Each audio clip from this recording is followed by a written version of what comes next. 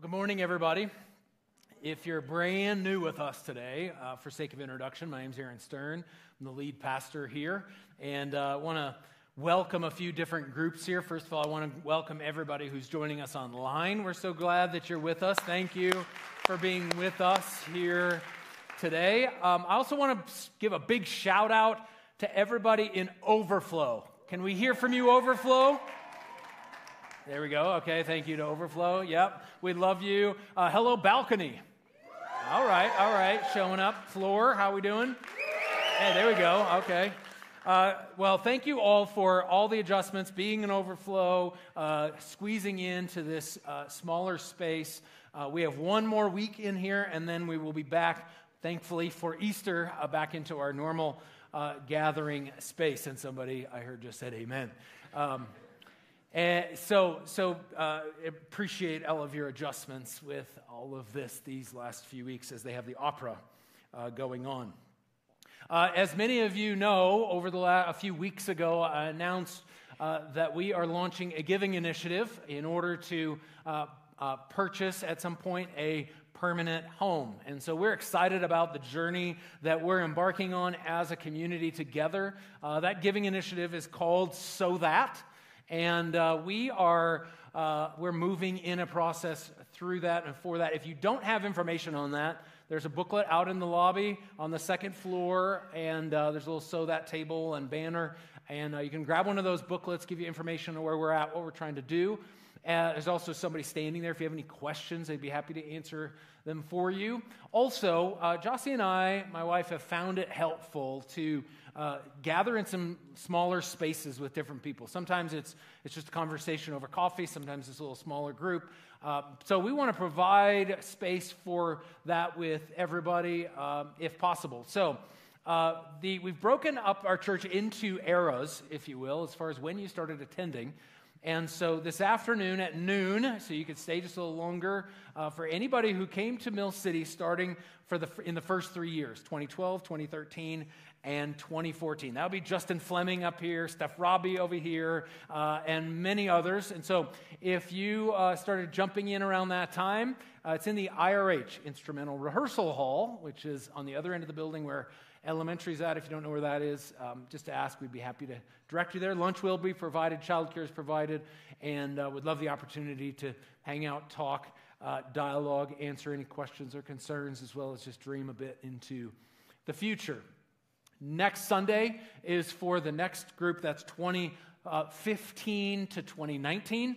And then finally, the last group is 2020 to the present. And so mark that on your calendar. It's noon to 1:15 on those particular Sundays. And we would love to see you there. You can register on our website. Go to the So That section in order to reserve your space. Make sure that we have lunch for you.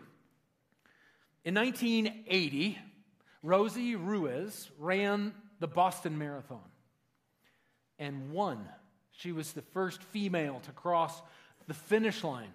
The amazing thing about it was that she had never won a marathon prior to winning the Boston Marathon. Boston Marathon, as many of you might know, is one of the most prestigious marathons in the world.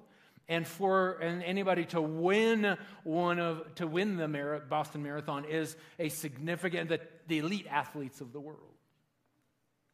And so to have this relatively unknown person win was a bit of a head-scratcher. And so I started asking some questions, and somebody noticed her legs and thought, her legs don't look like marathon running legs. Not quite skinny enough, not quite long and lean enough.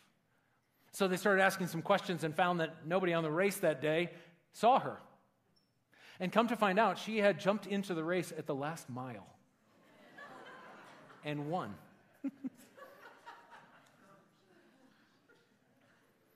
I find that many of us sometimes want to get in on the finish, but cleverly manage not to run the race.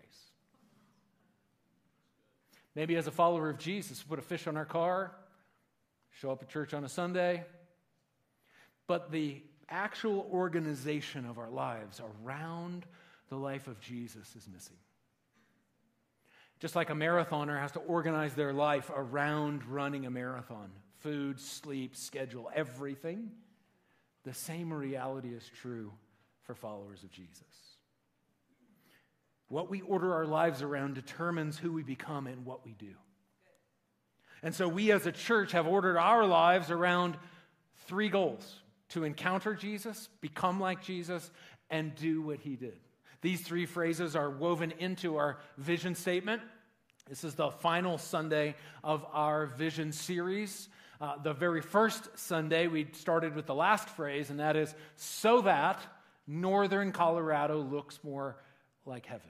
In other words, the purpose of organizing our lives around encountering Jesus, becoming like Jesus, and doing what Jesus did, is that heaven would touch earth in our lives and through our lives. I encourage you, if you missed that message, it was on March 5th, to listen or watch it. So we are talking about what does it look like for our lives to be organized around these 3 goals, so that not only do we finish the race, but we actually run it. So today we're going to start in Matthew chapter 4, the first of the 4 Gospels. And starting in verse 18, we're going to move through several passages in the book of Matthew today. But this particular passage is where Jesus is inviting a couple of his 12, what we know as the 12 disciples, to be a part of his community. It says that Jesus was walking beside the Sea of Galilee. He saw 2 brothers, Simon called Peter and his brother Andrew. They were casting a net into the lake, for they were fishermen. Verse 19. Come follow me, Jesus said, and I will send you out to fish for people. I want to explain just a couple of phrases here in this last verse. First, he says, and I'll send you out to fish for people. Now, we might think, oh, that's just a clever, turn of phrase. You're a fisherman. We're going to send you to be fish for men. But the reality is, in the first century, this was an idiom. It was an idiom that meant a great teacher. A great teacher was a fisher of men. And Jesus is saying, I'm a great teacher, and I will make you a great teacher if you follow me. Now, when he says follow him, what he means is actually follow him. Like, actually stop being a fisherman, like on this boat, and walk with me wherever I go, and we're going to eat together, and you're going to watch me do some things, and we're going to see some amazing things. We're going to eventually go to Jerusalem. And he didn't tell him all this, but he's saying, and when he says follow me, it was like not just like, hey, can you mark off Wednesdays at 3 o'clock for a Bible study? We're going to study the book of Exodus. No, it's like follow me, like everything about your life is about to change because you're no longer going to do this, you're going to do that. Now, here we are in 2023, and Jesus gives us the same invitation. Follow him. It's a little bit different because we're not in the Middle East. Jesus isn't walking around in the same way that he was in the Gospels, but the invitation is the same for our whole lives to change. The invitation is not just to a Sunday morning or to a city group, though those are important. He's also saying, oh, and by the way, Monday afternoon at 3 o'clock matters. And Friday night at 10 o'clock matters. And so he is saying, I want you to follow me in order to adopt my lifestyle. Like you're going to watch me because we're going to do the same things. But then he says in this verse that if you follow me, I will send you out. So you will become a great teacher like me, but I'm going to send you out. See, sometimes we might like the idea of spiritual transformation, and we should. Last week we talked about becoming like Jesus, and that should be the goal of our lives. But if we only think that becoming like Jesus is an inward process, then we're only experiencing and embracing half of what it's all about. And if we leave it there, then spiritual formation in our modern day actually just becomes about self-actualization. Jesus is saying we are being formed in order to be sent out. See, the goal of apprenticeship is to do what Jesus did, not just talk about what he did. C.S. Lewis, in his letters to Malcolm, British theologian and author, wrote, "The petition, thy will be done," referencing the Lord's Prayer, "is not merely that I may patiently suffer God's will, but also that I may vigorously do it.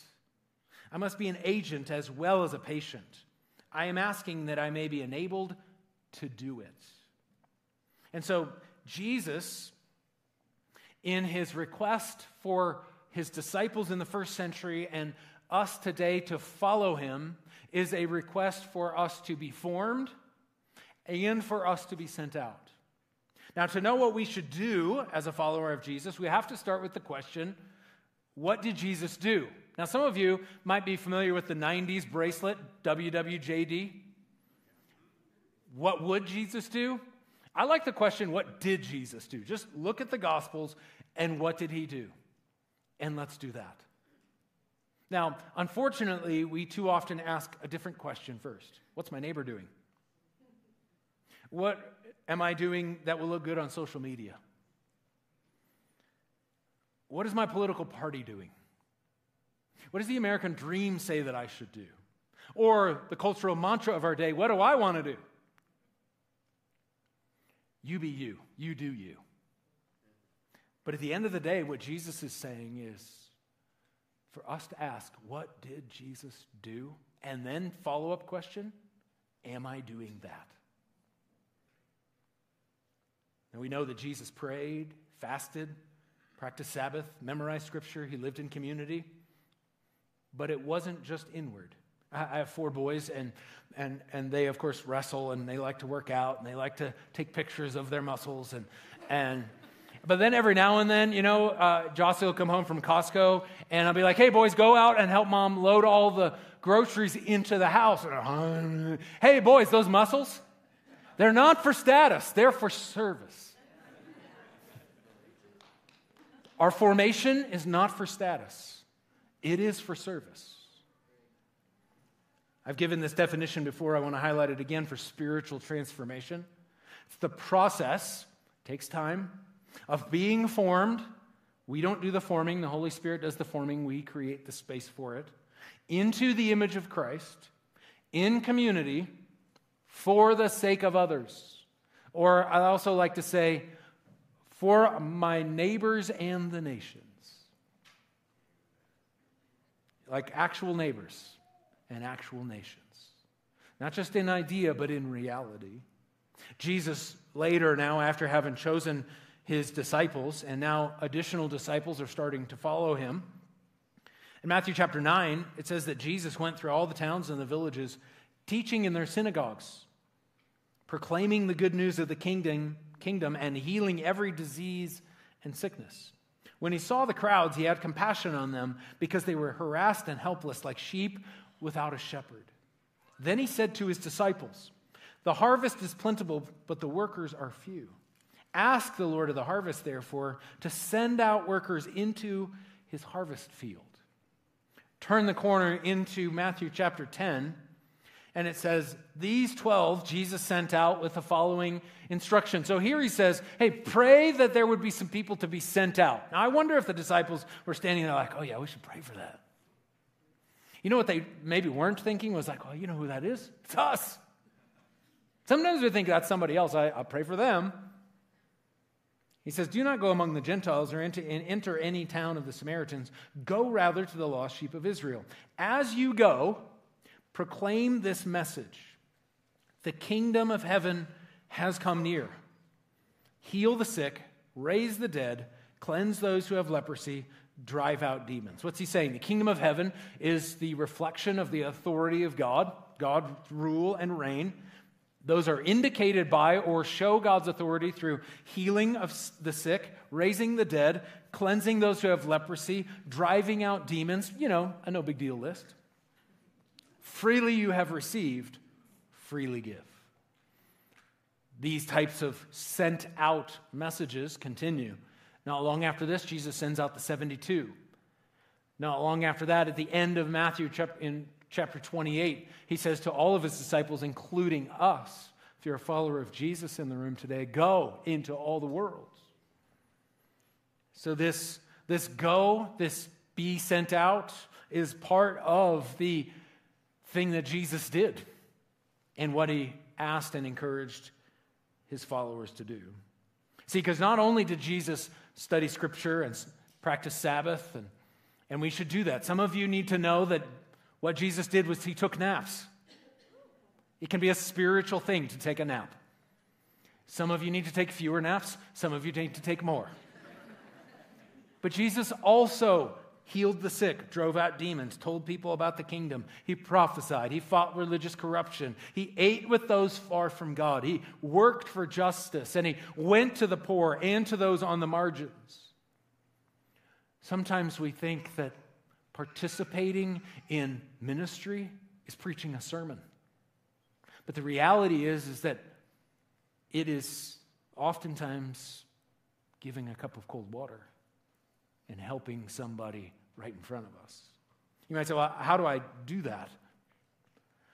I want to give you just a few different things that we can do to be participants in and to follow this idea of being sent out and doing what Jesus did. Remember, that's the question. Am I doing what Jesus did? And therefore, what did Jesus do? First of all, I want to maybe dispel something, and that is the idea that, I'm not ready. But I want to say to you, don't disqualify yourself. Sometimes we think, I don't know where the dinosaurs came from. I don't know how to explain the Nephilim. Some of you are like, the what if him? The seraphim, the cherubim. But look at the disciples. Sometimes they say and do the most knuckleheaded things. I mean, later on, after being sent out, they're like arguing over who's going to be the greatest. One of them, their mommy, comes and talks to Jesus and says, "Can you put my son next to you?" I mean, they weren't ready. Except for this. Jesus sends them out, and how does he end? He says, "Freely you have received, freely give." He doesn't say, "Okay, now you know everything. Now go tell it." So my question for each one of us is, what have you received? Have you received the grace of God? Have you received the love of God? Have you experienced the faithfulness of God? Has God provided for you? What has God given to you? What he's asking is, don't be a lake, be a river. Be a conduit. Let God work through you. And some of you are like, well, that's a great idea, Aaron, but you have no idea what I've done. I am pretty sure I've disqualified myself. If I told you the stories, if you saw my relationships, not for me. I'll leave that for, you pastors and all you spiritual Christians. No. If we look at the disciples of Jesus, one of them was Matthew, who's a tax collector. Chances are that before he was following Jesus, he was skimming some off the top, stealing, which is one of the reasons that the tax collectors were so hated. Or look at the life of who we know as Paul. Before he was Paul, he was Saul, and he was persecuting Christians and killing them, trying to put them in prison, trying to squash this Jesus movement. And Jesus knocks him off on the road to Damascus onto the ground. And he later then becomes the greatest builder of the church in the first century. We have many of his letters in the New Testament. Because he was disqualified? No. Because God used his mess and everything that he did wrong, and he redeemed. See, God doesn't waste anything. God doesn't waste your divorce. God doesn't waste your pain. God doesn't waste your trauma. God doesn't waste the things that you see as the disqualifiers. Those actually might be the things that God wants to redeem and speak through. Because chances are that in the same way that God found you, saw you, redeemed you, restored you, there's other people that need that, and God will work through you to meet them.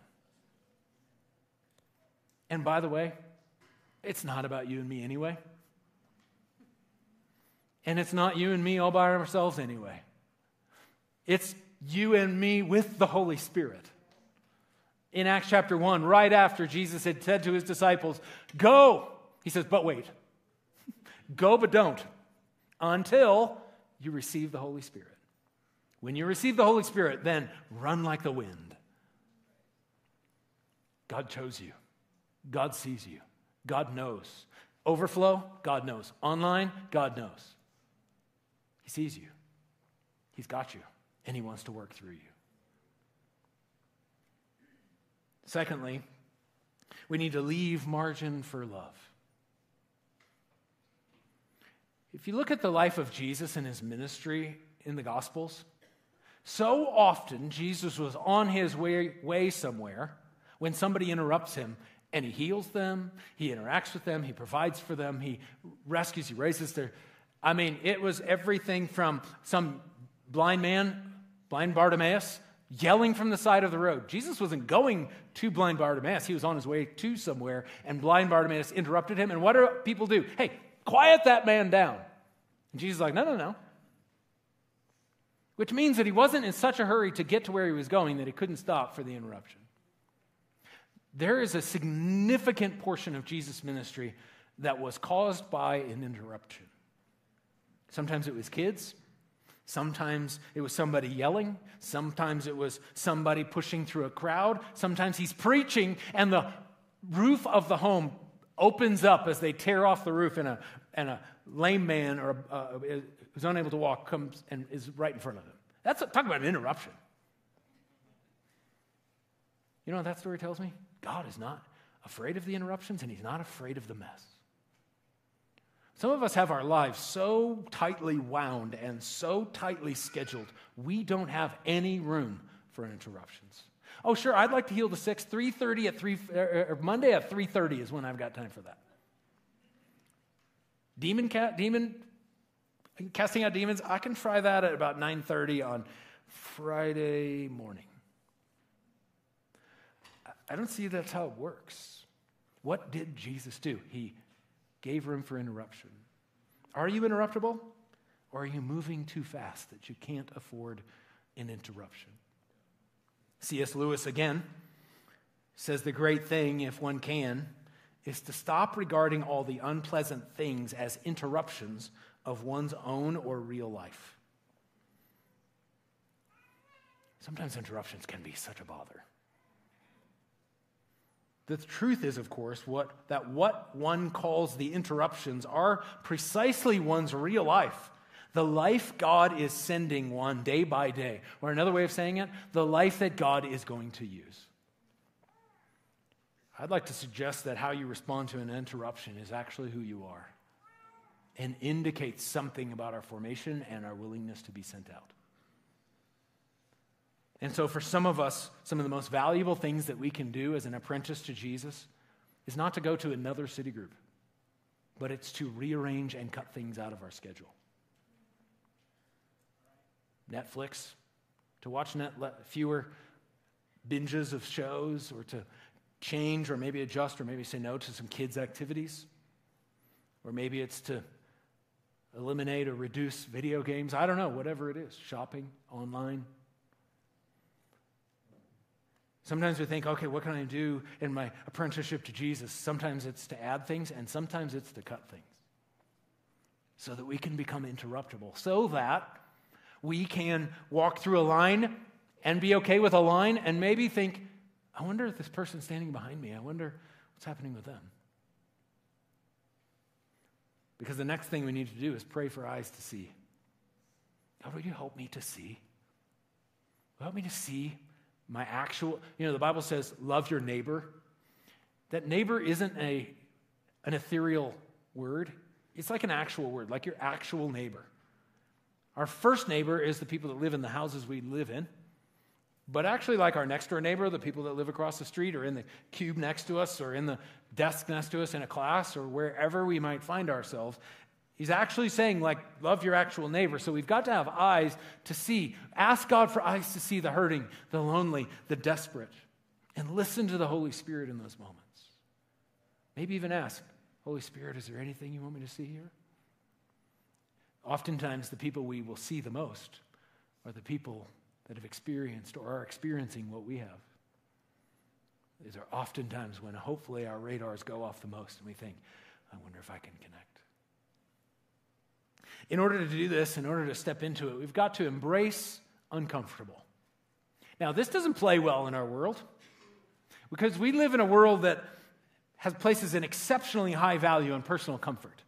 But Jesus doesn't say, okay, I'm going to send you out and I want you to heal the sick. I want you to do all these things. And by the way, you're not going to feel nervous at all.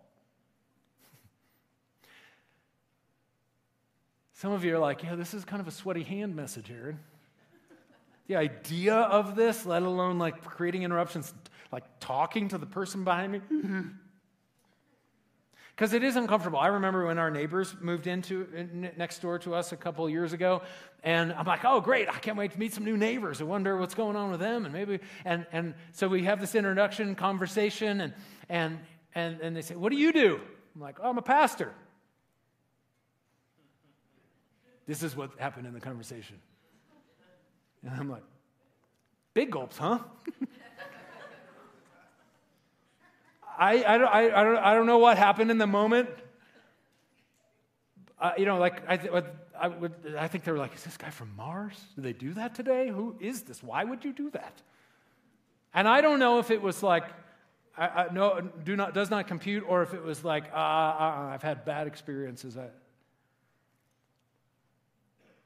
Or maybe it's the moment when you don't just say, oh, I'll pray for you, but you say, can I pray for you right now? In the middle of the coffee shop, like where everybody can maybe see us and hear us? Yeah. Or maybe it's talking to the person and you say, would you like to join me for Easter? I hear that you're struggling and need some hope. Easter Sunday is the most hope-filled day of the year. Hope for now and hope for the future. I'll save you a seat. And they might say no. And so now it's like, that was awkward. But can we embrace the uncomfortable? Jesus sends out the 72. They ended up coming back, and you know what they did? They go to Jesus, and they're like, Jesus, guess what? You told us that we're going to like heal the sick and like preach the kingdom, and it worked. So I think they were like, okay, Jesus is sending us out. We're going to go do this, but I doubt this is going to work. But what if we just, like them, like, we're shocked, but hey, we just might as well try. What if God's just asking for willing vessels? Can I pray for you? Can I help you? And then finally, don't underestimate the power of following Jesus, of following the way of Jesus in community. Like that your life does speak. 1 Peter chapter 2 says, dear friends, I urge you, as foreigners and exiles, to abstain from sinful desires, which wage war against your soul. To not give into your desires is pretty radical these days and says a lot to people. Sometimes they just think we're weird. It's fine.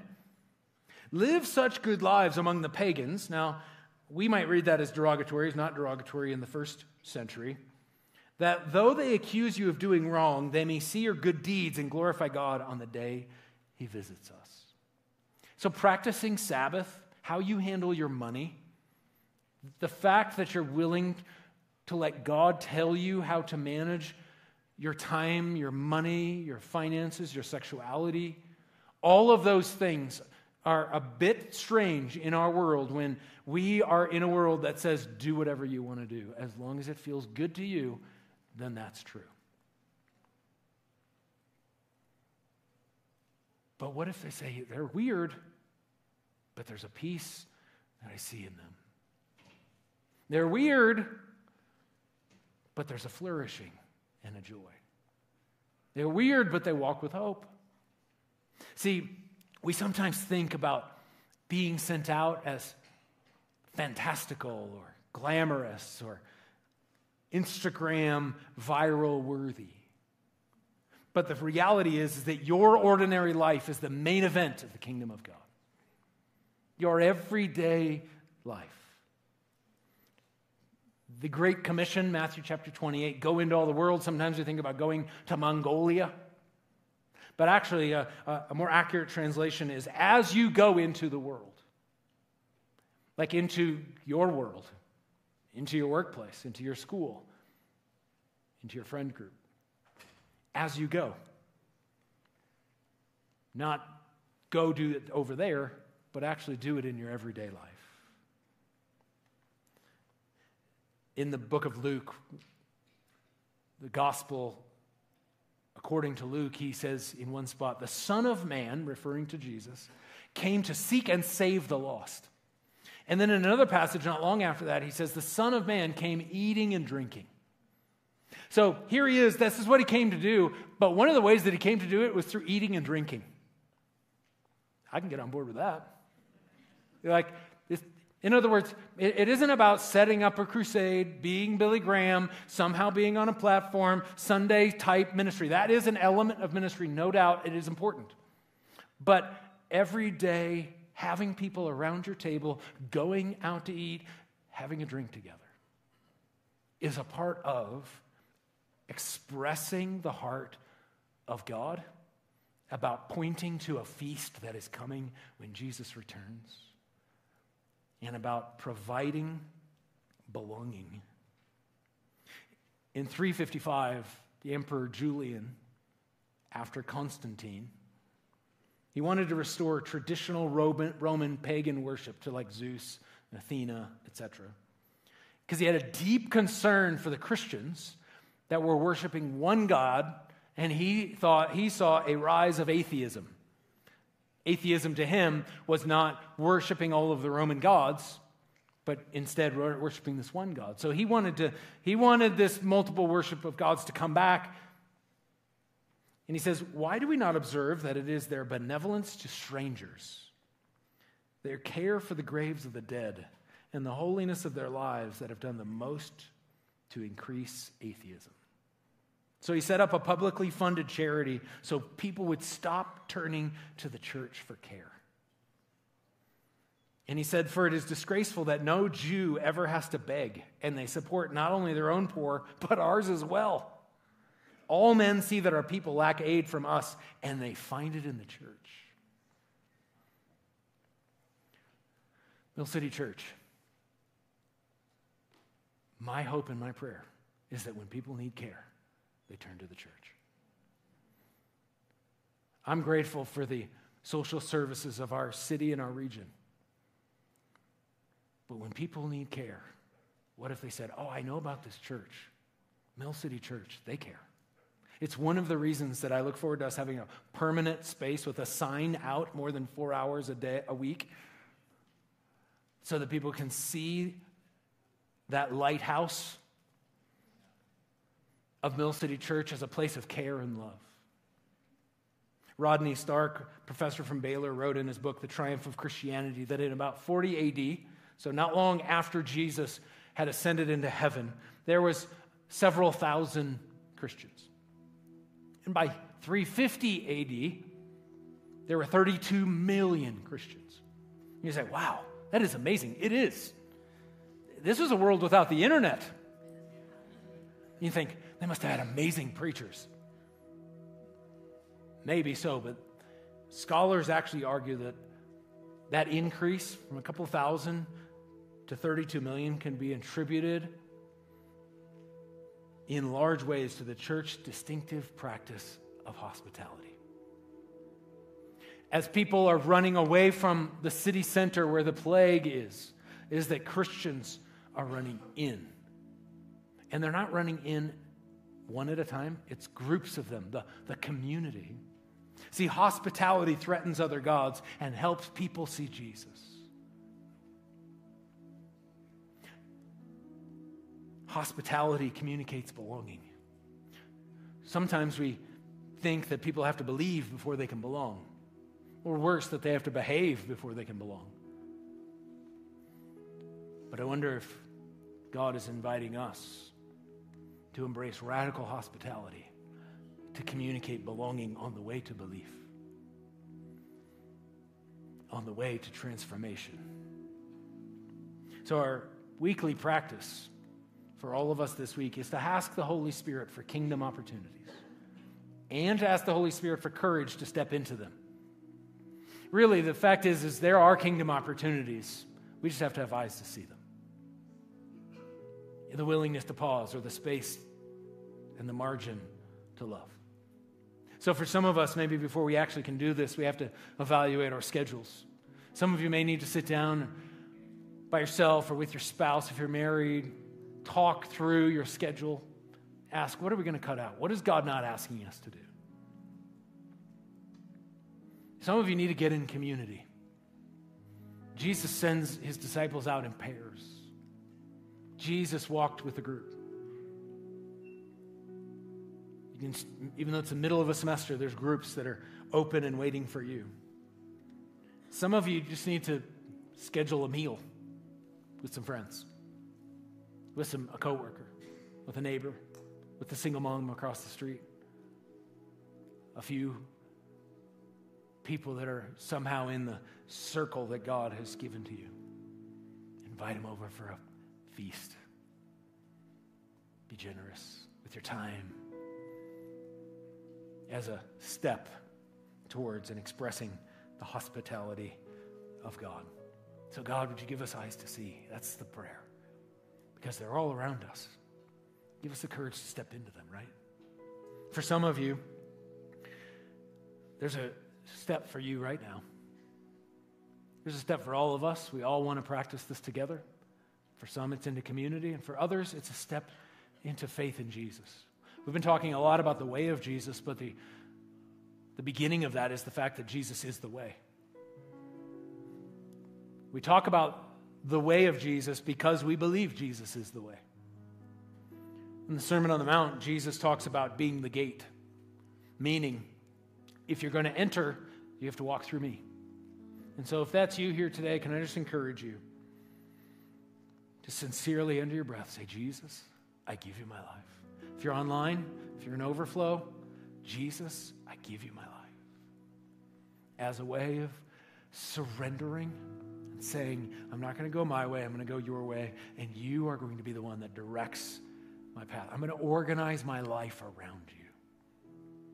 And so, Father, I pray for each one of us, wherever we might find ourselves, whatever our next step is, whatever we need to organize or reorganize so that our lives are centered around you, so that we don't just try to finish the race, we actually run the race that you've called for us. For anybody in this room who's experiencing shame, God, I pray that you would communicate in a beautiful way your love and your delight. The invitation. God, I pray that we would not see this as performance, but actually see it as invitation and participation with the Holy Spirit. And we ask for your kingdom to come and your will to be done. This we pray in the name of the Father, the Son, and the Holy Spirit. And everybody said...